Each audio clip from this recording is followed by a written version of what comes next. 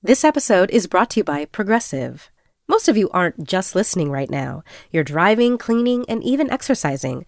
But what if you could be saving money by switching to Progressive? Drivers who save by switching save nearly $750 on average, and auto customers qualify for an average of 7 discounts. Multitask right now. Quote today at Progressive.com. Progressive Casualty Insurance Company and Affiliates. National average 12-month savings of $744 by new customers surveyed who saved with Progressive between June 2022 and May 2023. Potential savings will vary. Discounts not available in all states and situations.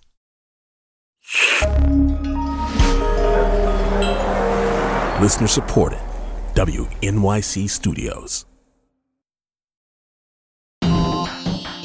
This is the New Yorker Radio Hour, a co-production of WNYC Studios and The New Yorker.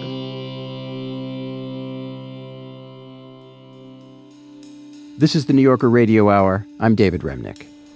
I try not to be alarmist, but I feel like there's some sort of apocalypse that's awaiting around climate change. I fear for people who are living below sea level. I fear for people who are very dependent on agriculture. And I can just go to the grocery store, so I have a little bit more time. I have a stable income. But, calamity can come at any time. I think we're getting towards a point where we're not going to be able to reverse the damages to the climate that we make. And I'm a little bit worried to see what the consequences of that might be in the future, especially when I'm thinking about, do I want to have kids? Is this a world I want to bring them into? Is it going to be safe for them? I really don't know. I realize that mankind is a tough species to be part of, but we're doing it to the earth, and we have to change. I have grandchildren, so I think about what their lives will be like when mine is no longer here. And it doesn't seem to me that things are happening quickly. I lived in Staten Island for Hurricane Sandy, and that was it devastated that borough in New York. And it was just because of lack of preparedness because of the climate was changing, and the sea levels were rising, and people were they were drowning in their own homes because of floods. And I don't know, seeing that as a kid was just really impacts you. In June, a case known as Held versus Montana will go to court.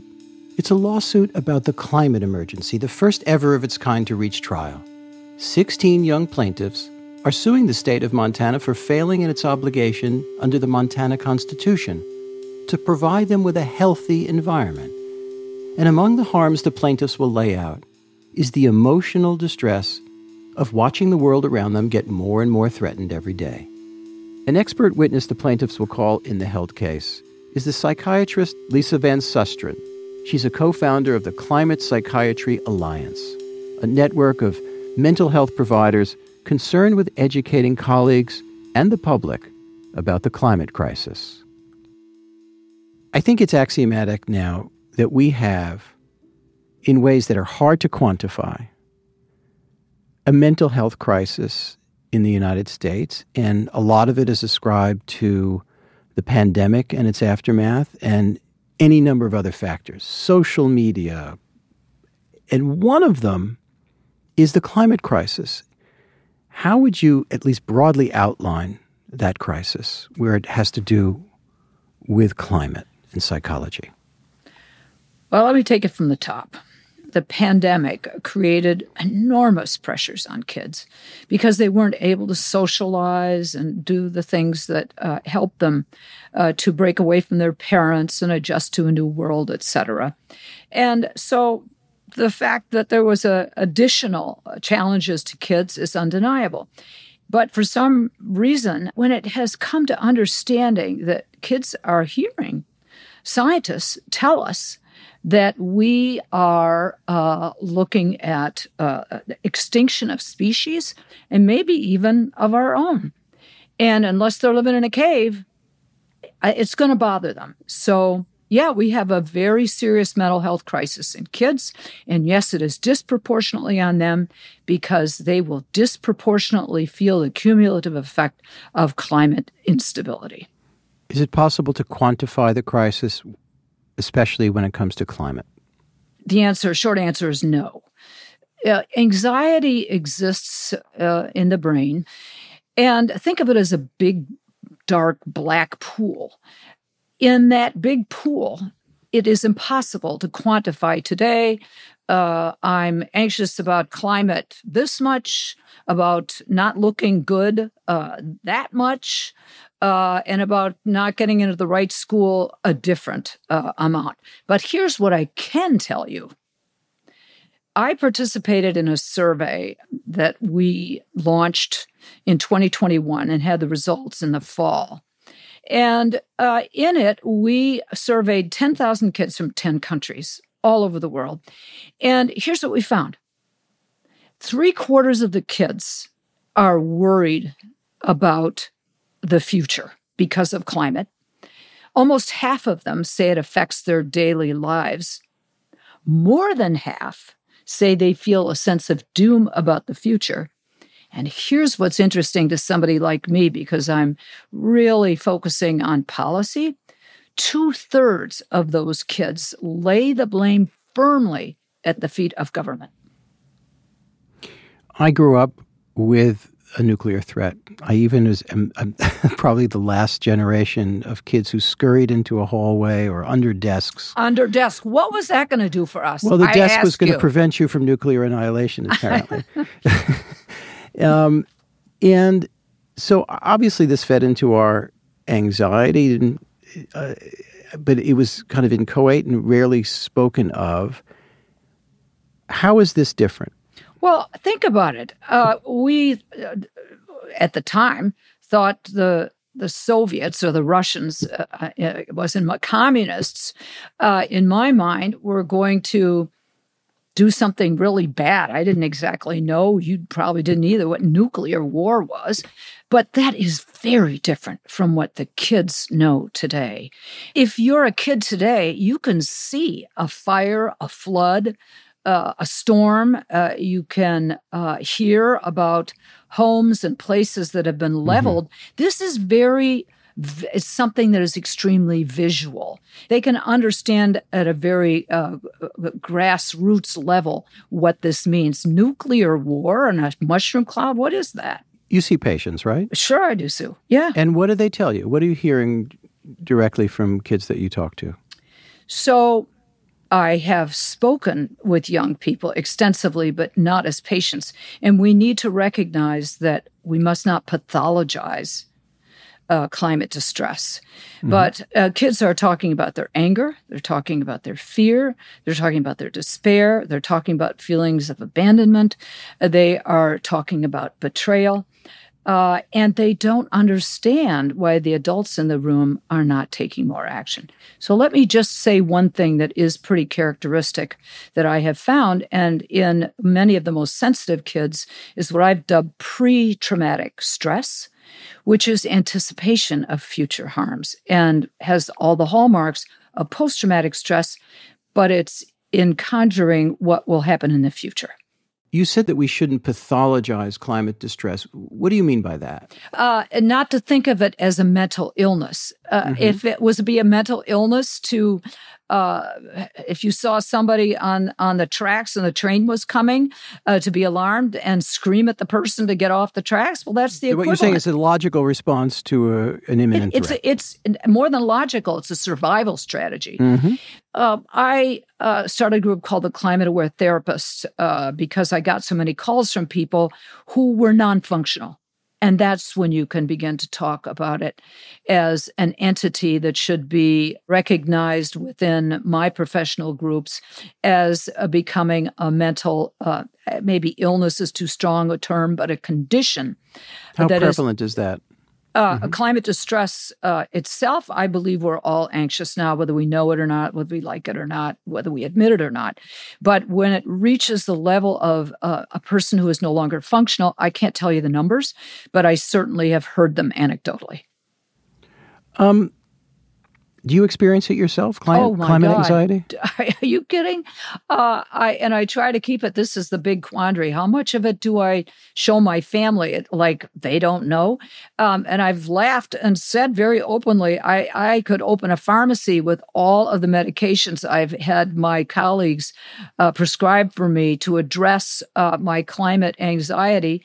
So we've been talking about young people. What you're saying is that people who are in middle age or older obviously feel a climate anxiety. And how does it differ for them? Well, first of all, the kids are more attuned to it because they're not the problem. We're, a little bit old dogs, new tricks. Plus, we're used to a high carbon lifestyle and we're not so ready to give it up. So we deny, we disavow, and all the rest.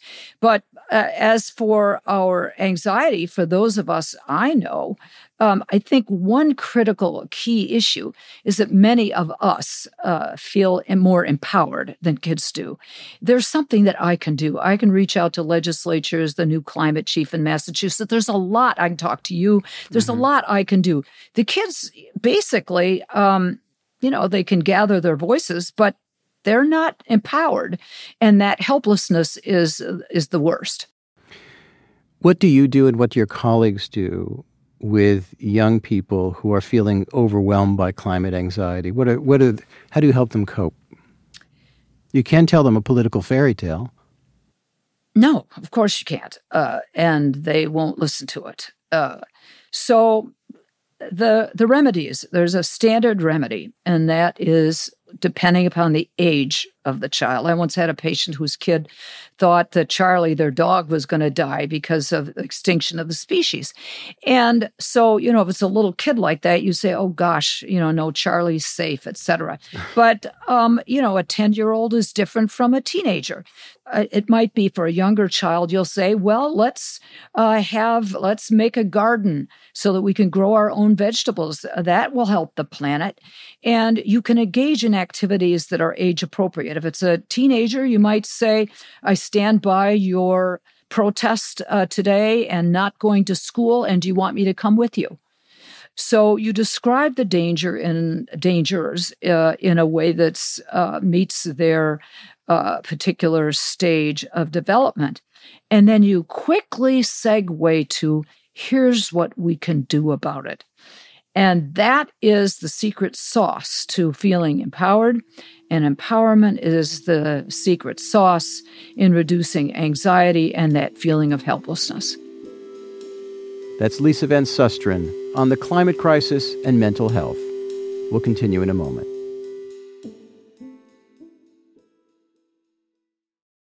WNYC Studios is supported by Lincoln Financial. The questions around retirement have gotten tiring. Instead of, have you saved up enough? Shouldn't they be asking, what is it that you love to do? And how can we help you keep doing it? The truth is, you're not slowing down. So your retirement plan should be more of an action plan, a hiking plan, a music plan, a sailing plan. The point is, whatever you're passionate about, we can help make sure you never stop. At Lincoln Financial, we have the products to help protect and grow your financial future, so you can keep doing more of what you love. Make your pastimes last a lifetime at lincolnfinancial.com/action-plan. Lincoln Financial Group, marketing name for Lincoln National Corporation and its insurance companies, and broker/dealer affiliate Lincoln Financial Distributors, Inc., copyright 2024, Lincoln National Corporation. It's a high-stakes election year, so it's not enough to just follow along. You need to understand what's happening so you are fully informed come November. Every weekday on the NPR Politics Podcast, our political reporters break down important stories and backstories from the campaign trail so you understand why it matters to you. Listen to the NPR Politics Podcast wherever you get your podcasts.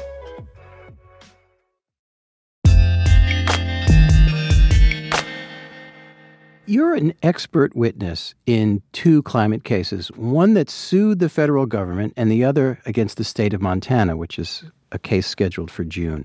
The plaintiffs are young, and some of them are still in their teens. Tell us broadly about what these cases allege and what you were brought in to testify about.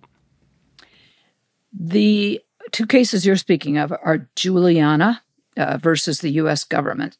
21 youth plaintiffs and the climate scientist James Hansen. And this is James Hansen, who rang the bell about climate change long ago, as much as 40 years ago. That is correct. In 1988, he testified before Congress about climate and greenhouse gases and what they would cause. So the suit is based on constitutional grounds. We are guaranteed a right to life, liberty, and property. And those three protections are profoundly being challenged by climate disruption. So that's the Juliana case. In Held versus the state of Montana, it's essentially the same format. 16 youth plaintiffs suing the state of Montana. Montana state constitution explicitly says that the residents of Montana have a right to a healthful environment. And they don't have that as a result of their policies that are favoring the fossil fuel industry or fossil fuel exploration, extraction, transport, et cetera, in the state of Montana. So if I'm understanding this correctly, these are suits, these are actions that are on the level of political action and symbol. What do you hope comes out of them? What's possible? And what is the discovery process like? I wrote reports cataloging the long list, 25-page report of all of the harms that are coming to kids as a result of climate inaction. I also previously worked for the federal government as a psychological profiler of world leaders.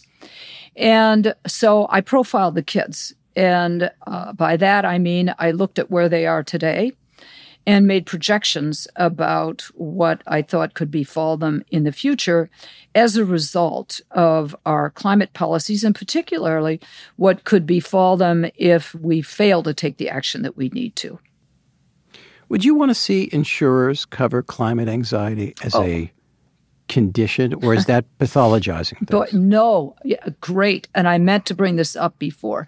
The reason is so important for us to have professionally ways to describe climate distress is that when we can give it a number, as we do in the Diagnostic and Statistic Manual for Insiders, then we can get insurance companies to pay for help with the climate distress that you have. And we can create a way not to suggest that a person is mentally ill, but rather struggling with a very real issue, and that this very real issue can exacerbate pre-existing conditions. Dr. Van Susteren, thank you so much. Thank you, David. Thanks for all you do. Lise Van Susteren, a co-founder of the Climate Psychiatry Alliance. In June, she'll be testifying on behalf of 16 youth plaintiffs in Held versus Montana. I'm David Remnick, and that's the New Yorker Radio Hour for today. Thanks for listening, and see you next time. The New Yorker Radio Hour is a co-production of WNYC Studios and The New Yorker. Our theme music was composed and performed by Meryl Garbus of Tune Yards, with additional music by Louis Mitchell. This episode was produced by Max Balton, Frida Green, Adam Howard, Kalalia, Avery Keatley, David Krasnow, Jeffrey Masters, Louis Mitchell, and Gofen Mputubwele, with guidance from Emily Botine and assistance from Harrison Keithline, Michael May, David Gable, Meher Bhatia, and Alejandra Deckett. The New Yorker Radio Hour is supported in part by the Chirina Endowment Fund.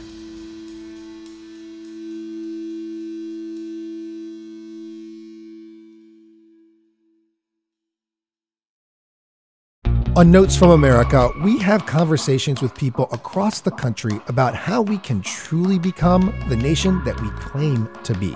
Each week, we talk about race, our politics, education, relationships, usually all of them, because everything's connected. And you, our listeners, are at the center of those conversations. I'm Kai Wright. Join me on Notes from America, wherever you get your podcasts.